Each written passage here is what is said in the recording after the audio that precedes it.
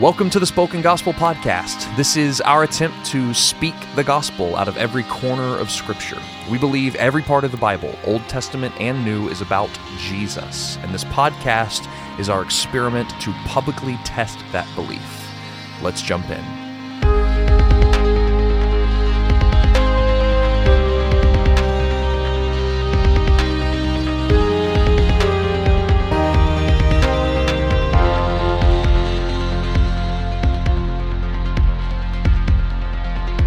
All right, and welcome to the Spoken Gospel Podcast. We have a super special episode for you today, don't we, Seth? So special. Yes, very, very excited. We have with us today Andrew Wilson, all the way from England. How are you, Andrew? I'm really well, thank you. It's great to be with you. Absolutely. So Andrew is the teaching pastor at King's Church London. He's the co-author of Echoes of Exodus. The subtitle for that book is Tracing Themes of Redemption Through Scripture. Which makes him a great guest for this podcast. Which makes him a great guest because we're in Exodus right now, and so it's perfect. And he's also written several other books, one of which is The Life We Never Expected, Hopeful Reflections on the Challenges of Parenting Children with Special Needs, which is a really special book. And you can check him out. He also blogs over at thinktheology.co.uk. He's such a, I don't know, I've respected Andrew for such a long time. I kind of feel like he's like a little celebrity in my world. Yeah, like, in our world, yeah. I was sending David all these gifs of Will Ferrell jumping up and down as Elf, like so excited that you were going to be on our podcast.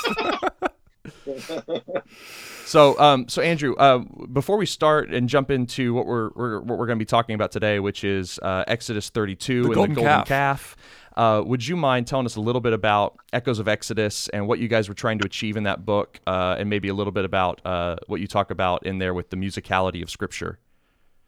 Yeah, sure. This book came out because I was reading a series of online articles by a friend of mine, Alistair Roberts, with whom I've co-written the book, and he was giving all sorts of examples of ways in which the Exodus theme reappears through the Bible in ways that it would blow my mind as I was coming across them. Some of them I'd seen before, kind of more obvious ones like the Exodus in the gospel story, but a lot of them I'd not really given any thought to it. I never noticed them, like the Exodus in the Elijah and Elisha story, or the Exodus in Genesis or Ruth or anywhere else. And I just thought this would be a really great thing for a wider audience to get. So I asked him, can I translate it for a popular audience? And so that's what we did.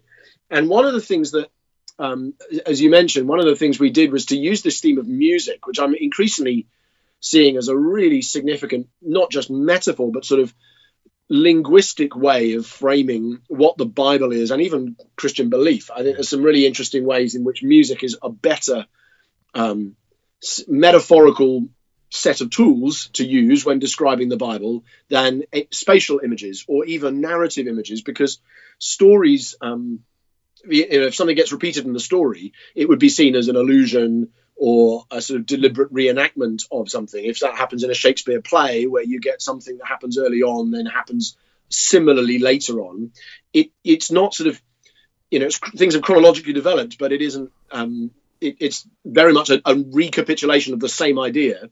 And each event is different in that sense. One of them is just similar to the other. Whereas when you do that in music, you can get the same musical theme comes back again and again in different keys, in different modes. Sometimes you can get the treble turns into the bass, and you can get a lot of pieces of music do that.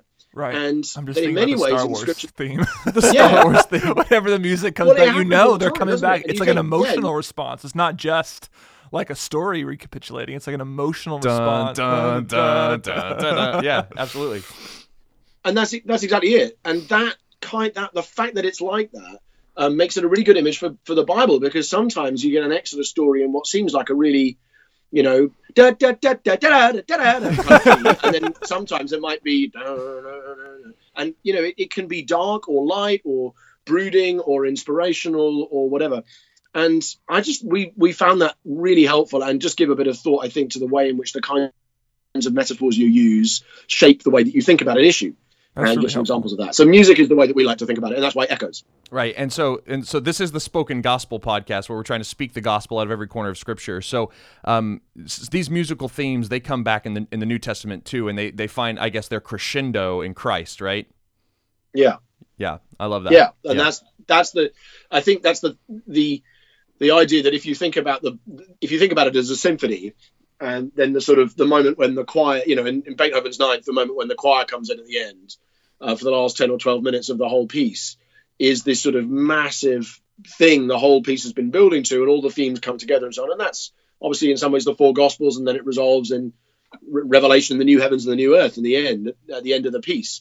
And I think seeing it that way, you've then got the Gospels bring together all kinds of different strands of melodies and themes and key changes that have been building for thousands of years, and brings them all together in Christ. And that's one way of looking at, in Christ, all of God's promises are yes and amen. It's like in him, all of these things that we have been waiting for have come together perfectly and been beautifully expressed at the highlight of the story. Oh, wow. I love that so much. That's so helpful even for me as a preacher. Like, I think when I'll retell stories like this is repeated here, here, here, and here. Yeah. It always feels a little like flat. But to say like, no, these are actually sung in different pitches throughout the redemptive story, so that when you finally come to Christ, you have the specific response. That's super helpful for me, actually, as I think through I'm preaching through the book of Exodus right now for our student ministry. And I actually gave all the leaders your book to help them process through it. Anyway. Oh, wow. Yeah, so. Oh, wow. Yeah, and so Andrew, when someone picks up Echoes of Exodus, like what's the takeaway that you kind of hope that they would walk away with? Well, in many ways, I think the fact that to see the gospel in a new way, to see what Jesus has done in a new way, and very closely connected to that, to see the integratedness and joined upness and beauty of Scripture, the unity of the Bible. Yeah. And those two things really are kind of the same sort of thing. So, because in a way, if you see the unity of Scripture, then you can be reading the story of Lot and thinking, this has got nothing to do with me. This is just a weird story about a guy whose wife gets turned into a condiment. And that's just a very strange narrative. And then when you read the story of Lot as an Exodus story, you realize this is about a plague coming at night and angels coming to a door and people retreating inside the door and then being delivered from a city that's being destroyed and then running out into the wilderness, and then some of them wanting to turn back and as a result being judged, and others of them persevering and pressing on. And then you think, hang on, in that case, that story is like the same as my story, which is that I am somebody who has pushed away God from my life, but eventually God has come into my life and found a way of protecting me and saving me from myself and rescued me in the middle of the night from this city that is being destroyed all around me, and in spite of my dithering, it has brought me out into a land flowing with milk and honey in Christ. And it just helps you join together parts of the Bible in ways that you haven't thought of, but it also opens your eyes to the wonder of what Jesus has done for you. Yes. Oh my goodness. And I will also refer to my sin as dithering from now on. Yes, absolutely. Oh my goodness. Do you not have that word? Is dithering? Oh, no, it is. We don't use it. We use it nigh fortnight. This is going to be a strange request before we transition. Okay. But Andrew, can you give us your best version of an American accent? Oh man, dangerous request. Let me hear it. Sure. Okay, so I was wondering if perhaps the most useful thing might be for me to simply do a kind of a generic. That's good. This is so good. It's really good. But of course, if we were to move down to the South, I have to be a little bit more like somebody who sounds to an English person like they might not be able to talk. That's pretty good. That's the most. Yeah, I don't know. That's well done. But wow. I visited Oklahoma. I thought you guys would be more southern than you are. When I went to Oklahoma, I was surprised it wasn't a southern. We're a little more Midwestern. Midwestern, yeah. Yeah, but I also didn't grow up here, so I get an excuse. Yeah, that's true. You grew up overseas. Yeah. Mm-hmm. All right. Well, let's transition into looking at Exodus 32.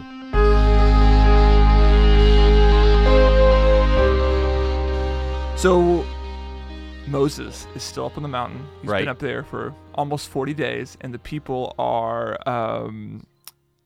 disappointed that he has not come back down yet. Where is this guy? Where is he? What's he doing? And so they go up to Aaron and ask him, say, we don't know what's happened to him, so we want to worship a god. We want to worship or something. And so Aaron takes all their gold and all their jewels and he puts into a fire. And we're told in verse 4 that he actually fashions it with a graving tool, and he's going to deny that later. It just popped out of the flames later. Came out. What are you talking about? And then as they come out, all of the people of Israel say, look, these are the gods that delivered us. And then Aaron, seeing the response of the people, decides to make an altar and then sacrifice. And says tomorrow we'll have a feast to Yahweh. To Yahweh. So weird. Yeah. Keep going. I underlined it. This is like the covenant name of Yahweh, the name that Moses learned in Exodus 3. Right. Like this is a feast to Yahweh, the golden calf. Yeah. And then they rose up early the next day, and they offer all these burnt offerings, and they offer peace offerings, and they sit down to eat and drink, and they rise up to play. Right. So one thing that we should probably notice here is they've broken the first 3 commandments. Yep. So they've made idols. They've worshipped other gods. They've taken the Lord's name in vain. And I also think they probably broke the 4th commandment here as well, because we're told that they're sitting down to eat and drink, and they're rising up to play, which are these like Sabbath day activities. And in addition to that, they're offering sacrifices as well, although they're not offering any sin offerings. If you notice that, they're only offering peace offerings and burnt offerings, no sin offerings. Makes sense. Interesting. Anyway, so I think they're breaking all the commandments that relate to God. And then Moses... or God hears about what's going on and tells Moses that, the people are committing heinous sins, and my anger is burning hot against them. I'm going to strike out against them. And Moses intercedes and says, no, don't let your anger burn hot. Remember your covenant, right? And so God relents, and Moses takes the tablets down the mountain, sees what the people are doing, and he ends up embodying what the wrath of God. The same word that burn hot, God's anger burns hot, Moses' anger burns hot, and then Aaron says, "Don't let your anger burn hot, Moses." Now Aaron is repeating what Moses had said. Right? Don't worry about it. I just happened to it just popped out. Yeah, it just popped out. I don't know what happened. Yeah, which I thought was an interesting allusion to the way that Adam blame shifted. His own sin in the garden. Right. So no, it wasn't. I didn't have any responsibility here. Anyway, then Moses embodies again the wrath of the Lord, right? Even after praying for grace and mercy, and then gathers the Levites, kills 3,000 people, right? And then makes atonement in a sacrifice. Goes back up to the mountain to the Lord to try to make atonement, even offering himself, saying, "Blot me out of your book, Lord." And God says, "No, I'll hold the people responsible for sin who are supposed to be responsible for sin." And then the chapter ends. After God sends a plague. God sends a plague. Yes. Okay. All right. So you want to queue up? Let's go back to the top of the chapter here, and let's field some questions to Andrew here. Okay. So do you want to point out anything else in this passage that we kind of just glossed over, or something interesting that we should be pointing out? Yeah, Andrew, that's good.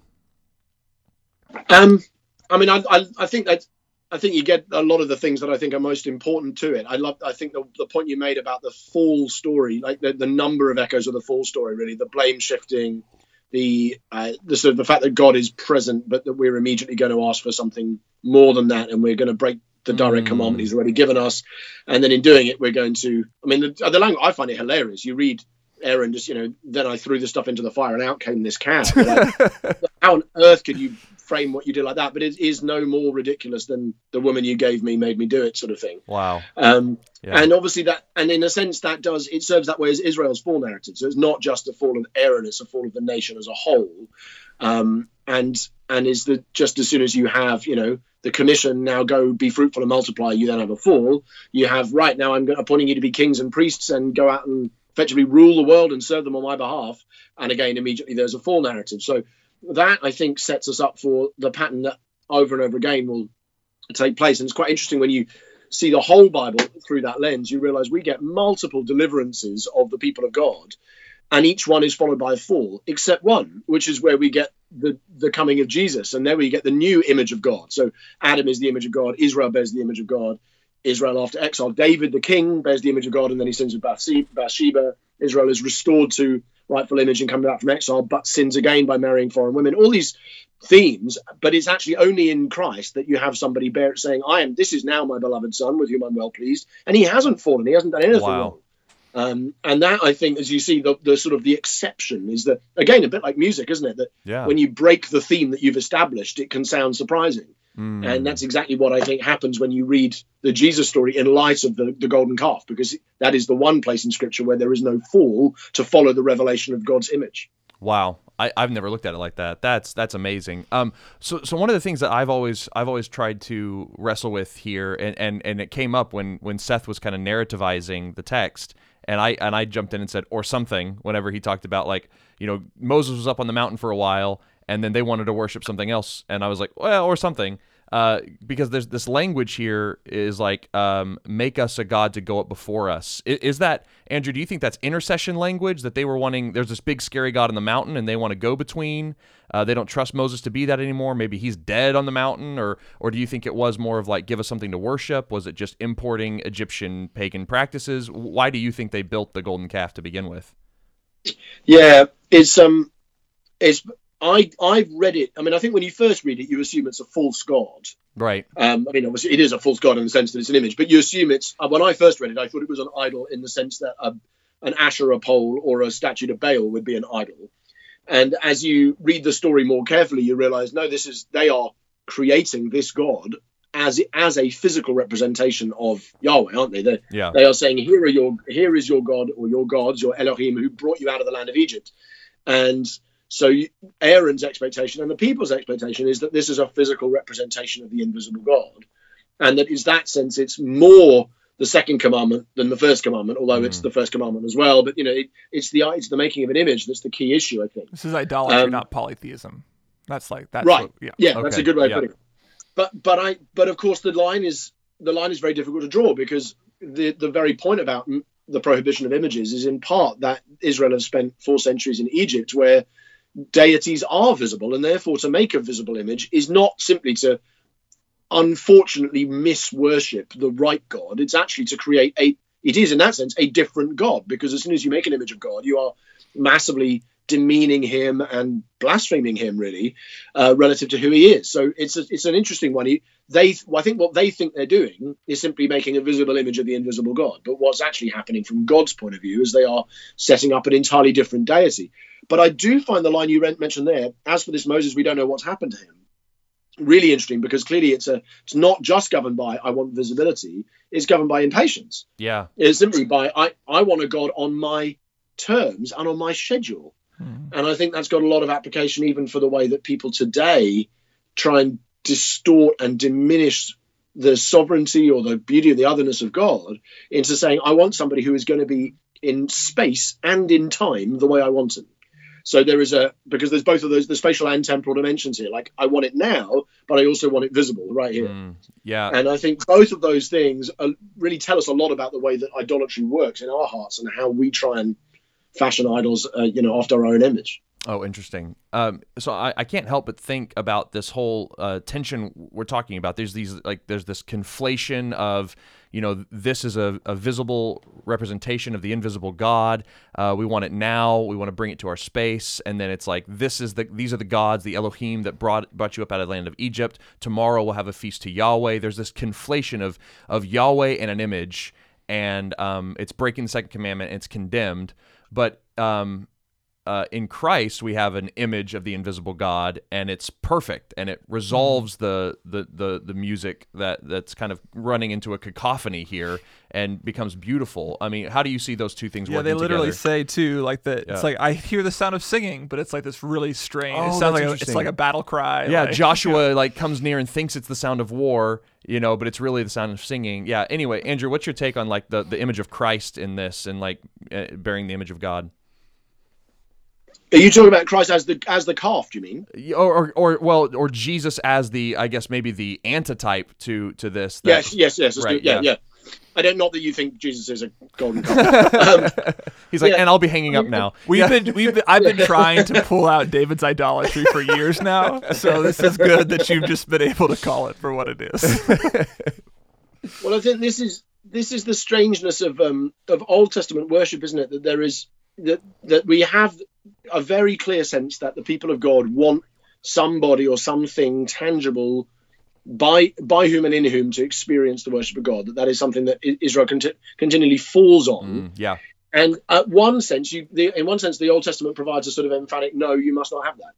And yet when God becomes flesh, then there is, in becoming flesh, he is giving a yes to the question that people have been asking, which is, we would like to have a person in, or a physical entity in whom we can worship God. Yeah. And so there's a sort of a no and a yes. And I think probably we would, as Christians, frame it as a no because of yes, as in, no, you are not to worship that or that or that or that, because they would be inadequate images. But if you really want to know what God truly looks like, then he looks like this in Jesus. So in that sense, Jesus is an antitype not just of the golden calf, but of every physical representation made by anybody in any religion, in a sense. So anybody, somebody makes a deity in a home in India, and they put that deity in the corner of their home.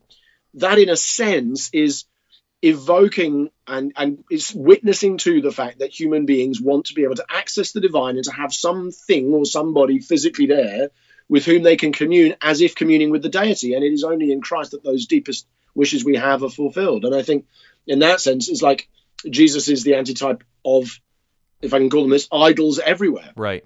And there are senses in which he is the idol of God in a very literal sense. He is the physical image in whom the deity is located. I think that's and of course there's a sense in which human beings are, because that's biblical language from beginning to end, isn't it? That we human beings are the image, and that's why the Jews don't have an image in the most holy place, and the Romans are astonished when they discover that. But it's because for the Jews and for Christians, human beings and the true human Christ are, in that sense, what the image of God really looks like. So it's a beautiful fulfillment of that desire. That's helpful for me to understand too why God is so angry as well. He calls them a stiff-necked people. He says like, my anger is burning hot against you. I think this is helpful for me, like filling out the reasons for God's anger and the response and the Moses prayer and response. Because I always feel like I have to like convince people of why God is angry and why he's justifiably angry. But the idea that like there is an image of Christ, like there is an image of God, right, and you're choosing to ignore it I think that's helpful for me, at least personally and pastorally. Just one thing that a thought that you just triggered there, which I just think is also really fascinating about the golden calf, is the way in which people become like that which they worship. So I love that Moses, I think I'm right in saying this is the first time in scripture that Israel is referred to as a stiff-necked people. Yeah, I think you are right. And isn't it fascinating? They've just built this calf with a very, very stiff neck, and then they have become stiff-necked like them themselves. And it's just this theme, those who worship idols will become like them, and so do all who trust in them. And it sort of pervades throughout scripture. And similarly, of course, in Paul's theology, that's what happens to those of us who worship Christ, that we, by beholding him, are transformed into his image and become from one degree of glory to another. Yes. And it's just lovely that the very act of worshiping makes you like the one that you worship. And I guess Israel in worshiping the golden calf are probably the first really clear example. That phrase, stiff-necked people, it seems like a pure metaphor, but I don't think it is. I think it's a deliberate play on the fact that the calf has got a very stiff neck as well. Wow. Yeah, that's really good. And then there's also this other way in which they, I don't know, not necessarily become, but end up imbibing what they were worshiping, right? It gets it gets ground down and they are forced to drink it. I know you guys picked this up in Echoes of Exodus and kind of trace that theme a bit. You want to talk a little bit about why they have to drink gold dust? It's kind of strange. Well, and in a sense, that's, again, you're drinking they're being forced to drink the deity, and then in a very, again, you have to be careful with how you play these things as antitypes, but it is an antitype of the sacrament, isn't it? That you, in the sense of, this is what I have given for you. I have poured out my blood for you and for many for the forgiveness of sins. Now drink this, all of you. It's a way of saying you can find healing in the drinking of this gift that I poured out. There's another sense in which that's the gift of the Spirit, again, God given to you. And there's even a kind of a fascinating numerical twist there, in that on the day that they worship the golden calf, you go around, the Levites run through the camp, and you get 3,000 people die, and then on the day of Pentecost the Spirit is poured out, the river of God, and 3,000 people are saved. And you get these interesting inversions even of the way in which this sort of one massive fall story gets turned into a redemption story later on in the text. So I think there's always other things going on in some of these stories, and I just think it's a fascinating example of how, again, you're drinking the God that you've made, and now in the Lord's Supper we drink the God who has given himself to us. That's amazing. Yeah, like this is so good. I also thought, whenever I read that, the thing that triggered in my mind was Numbers 5 and the test for adultery. When in Numbers 5, yes, there's a man who's like accusing his wife of adultery. Yeah. She has to drink the dust from the tabernacle, so the dust from the holy place. She has to drink it, and if she's guilty, she'll become sick. But if she's innocent, she'll be fine. So I don't know if there's an actual parallel there, but definitely. Yeah. Idolatry is so. And I'm justified. Andrew says so. So yeah. Talk us through that then, Andrew. Oh, I definitely agree. I mean, I think I see the Pentateuch, the first 5 books, as we have them now, clearly been brought together. I mean, I generally refer to the author as Moses, although I know that there are some bits of it Moses couldn't have written because he was dead. But that Moses, or the person who is editing Moses' work in its final form, is deliberately putting these stories in the same shape together, so you're supposed to see those kind of connections between passages. And I think it doesn't come out as explicit in Exodus, but the idea that you are that it's the people who end up drinking are then end up becoming sick effectively and are demonstrated as those who deserve to be killed or judged. And it may well be even that the 3,000 people who the Levites kill are those who have been exposed as guilty as a result of the reaction they've had from drinking the statue.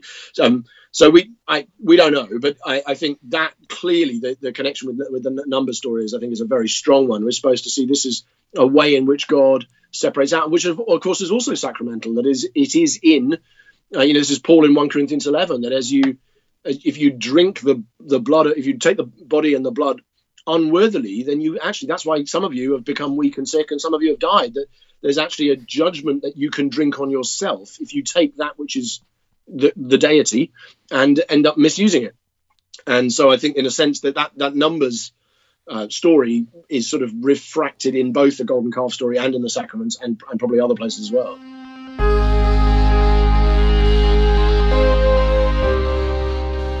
I'd like us to go up onto the mountain if we can. Can we? The prayer when Moses prays to God, like the intercession. Yes. I want to talk about that. I want to talk about that too. Yeah. I want. Yeah. So God is angry. My anger is burning hot against these stiff-necked people. I will surely visit their iniquities upon them. All that kind of stuff that's happening here. And then Moses intercedes, reminds God of the covenant, and God relents. So one of the things I thought was interesting here too, and I want Andrew to talk about this. I hear pretty frequently it is right that God is angry at us. It is right that God has wrath towards his people. But what Moses actually appeals to is the opposite.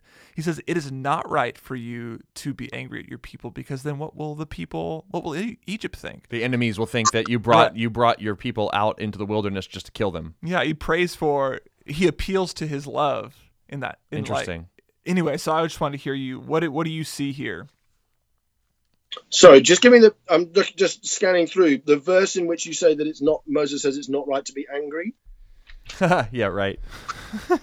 Yeah, I don't know if those are the exact words. That's not Seth Stewart. This is Seth Stewart's translation.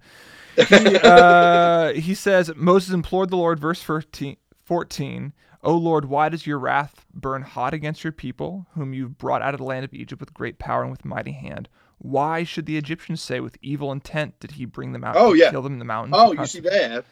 Right. So I don't think Moses is saying, sorry, I thought you'd moved on into chapter 33 when he intercedes that God says he's going to remove it. I thought when he said going up the mountain, I thought we were going into chapter 33. So, I don't think he's saying you are wrong to be angry with these people for what they've done. I think he's saying your threat, leave me alone that my anger can burn against them and I can destroy them and I will make a great nation out of you. I think that's why Moses is objecting. I think because what he's doing is saying your covenant faithfulness is at stake here. Your name is at stake. Right. You said that you were going to make this people into a great nation. And now you're saying that because of your judgment against them for this sin, you're going to obliterate them and therefore break the covenant promise that you've made to Abraham, Isaac, and Jacob. And that's something surely, Lord, you will not do. And of course, God doesn't. So I don't think there that Moses is saying you're wrong to be angry with people for sinning at all. I think he's saying I think he's saying two things, as we're going to find in chapters 33 and 34. I know that your slowness to anger and your willingness to forgive sin and iniquity to the 1,000 generations rather than to revisit the sins on the 3rd and 4th generation. I think there's that sort of your mercy is so much greater. And then I think there's also the idea that your covenant faithfulness is at stake here, because if you don't make a great nation out of these people, then you will be breaking the word you've promised to the fathers. So it's an application of the anger rather than the fact that I don't think Moses is saying you shouldn't be cross about these people sinning. If nothing else, Moses is pretty furious himself. I don't think the correction there is don't get angry with these guys. They haven't done anything wrong. Moses is as angry as anybody. And within a few verses, God is in a sense almost having to restrain Moses, and Moses breaks the tablets and has to go back and do that all over again. And God there's that lovely line, is it in chapter 34?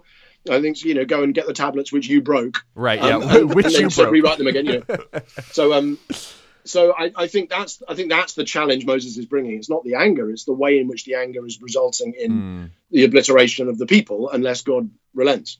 Right. Yeah, I think that's really good. And so Moses appeals to God's covenant love and the covenants that He's made to Abraham, Isaac, and Jacob. I almost see Moses as not necessarily, he's not I don't see him as bartering with God. It's almost like Moses is the mouthpiece of the covenant, where he's like, he's allowing Moses and God, these two characters, they're allowing us to enter into the tension of like what we deserve, but what God gives, and all that kind of stuff that's happening here. But it's on the basis of the covenant too, that Jesus is our mediator who goes before the Father, right? And pleads our case because of the promises that He's made. He's faithful to Himself, and therefore He's kind to us. Is there any other connections you'd like to make there, Andrew, with the covenant? No, that's good. I think that idea of the mediator who often up on the mountainside or up on the hill cries out to the Father that the sinful people be forgiven on the basis of their priestly intercession. It's obviously something we find in Abraham, that people have been, again, back to the Lot story I mentioned earlier, that people, far be it from you to do such a thing, will not the judge of all the earth do what's right?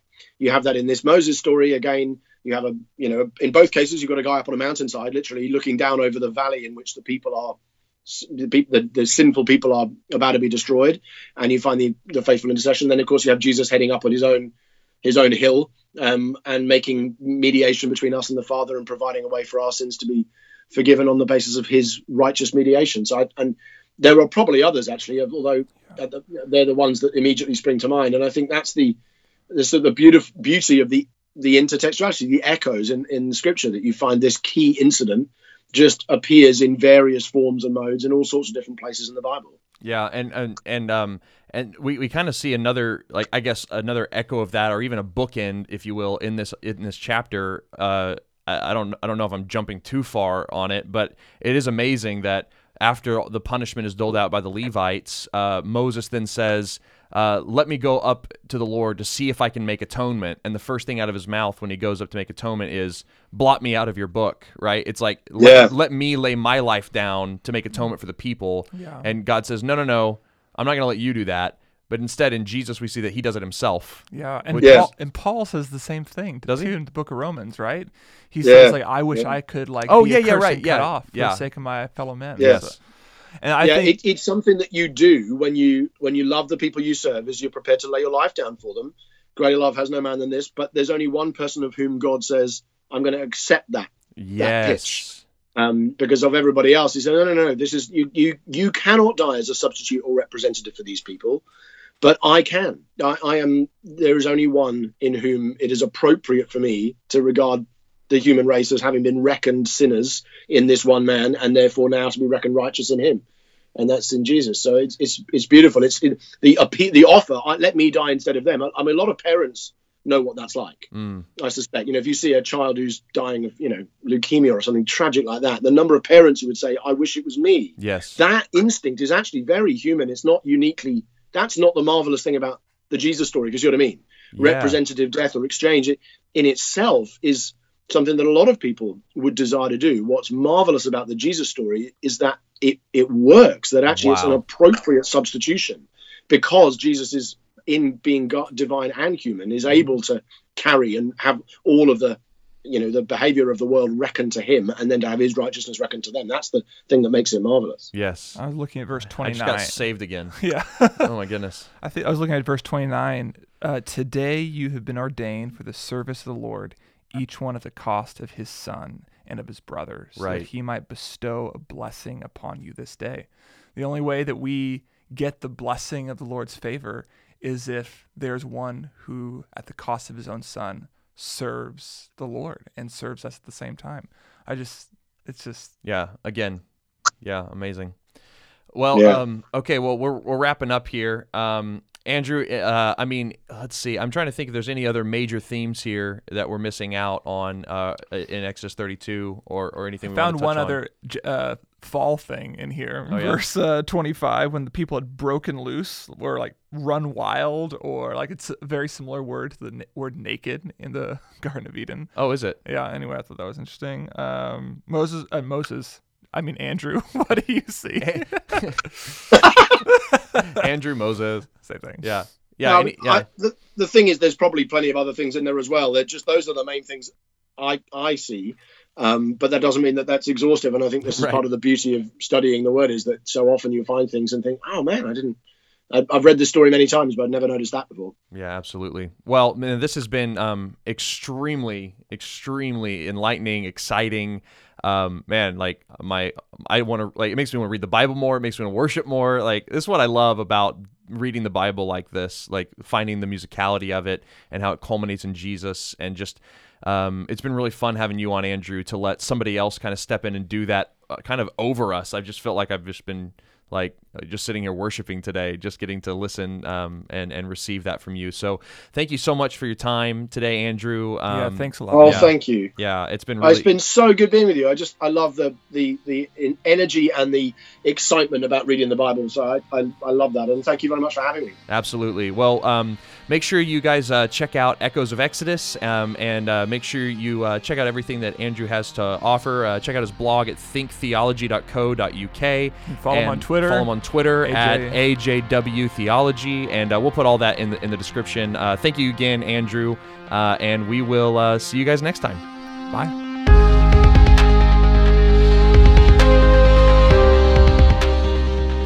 Thank you for listening to the Spoken Gospel podcast. Spoken Gospel is a nonprofit organization dedicated to creating gospel-centered media that speaks the gospel out of every corner of Scripture in every corner of the world.